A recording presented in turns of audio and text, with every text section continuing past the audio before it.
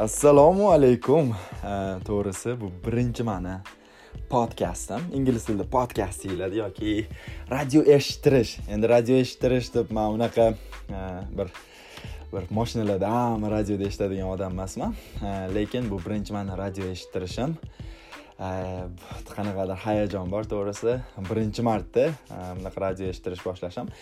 Qanaqadir hayotimda yangicha bir proyekt bu, yangicha bir yo'nalish, o'zimni bir yangicha narsa sinab ko'rish, faqatgina YouTube'ga bog'lanib qolmasdan. Avvalambor xush kelibsizlar.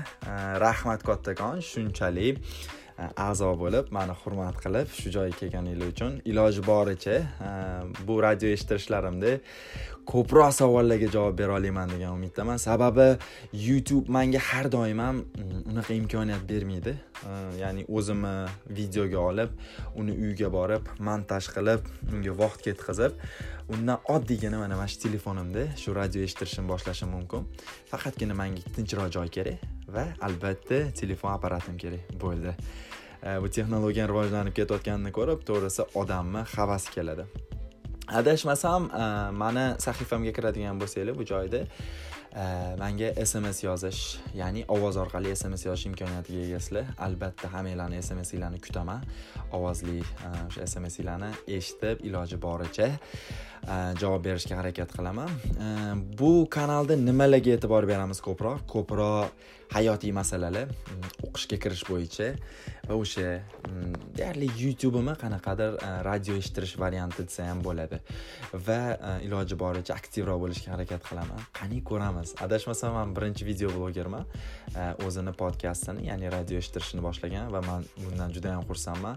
Juda ham xursand bo'lardim. Ko'proq YouTuber og'aynilarimiz shu radio eshittirishga qo'shilib, o'zligini radio eshittirishlarini ochsa va bir qanaqadir yangicha yo'nalishlarda ijod qilishsa. Yana bu podkastimni, radio eshittirishimni boshlashimdan maqsad har doim ham hammada ham YouTube ko'rish uchun imkoniyat yo'q. Va unga juda ham katta megabayt ketadi va shuni ham hisobga olgan holatda shu podkastni boshladim. Yana bitta maqsadlardan bittasi, xohlagan joyda buni ko'rmasdan shu quloqingizga naushnik taqqan holda ko'chadami, qayerda bo'lsa ham eshitib ketishingiz mumkin. Adashmasam juda ham ajoyib deb o'ylayman. Men o'zim hayotim davomida juda ham ko'p podkastlar eshitaman. Bu odamni o'ylashini, dunyo qarashini juda ham oshiradigan narsa.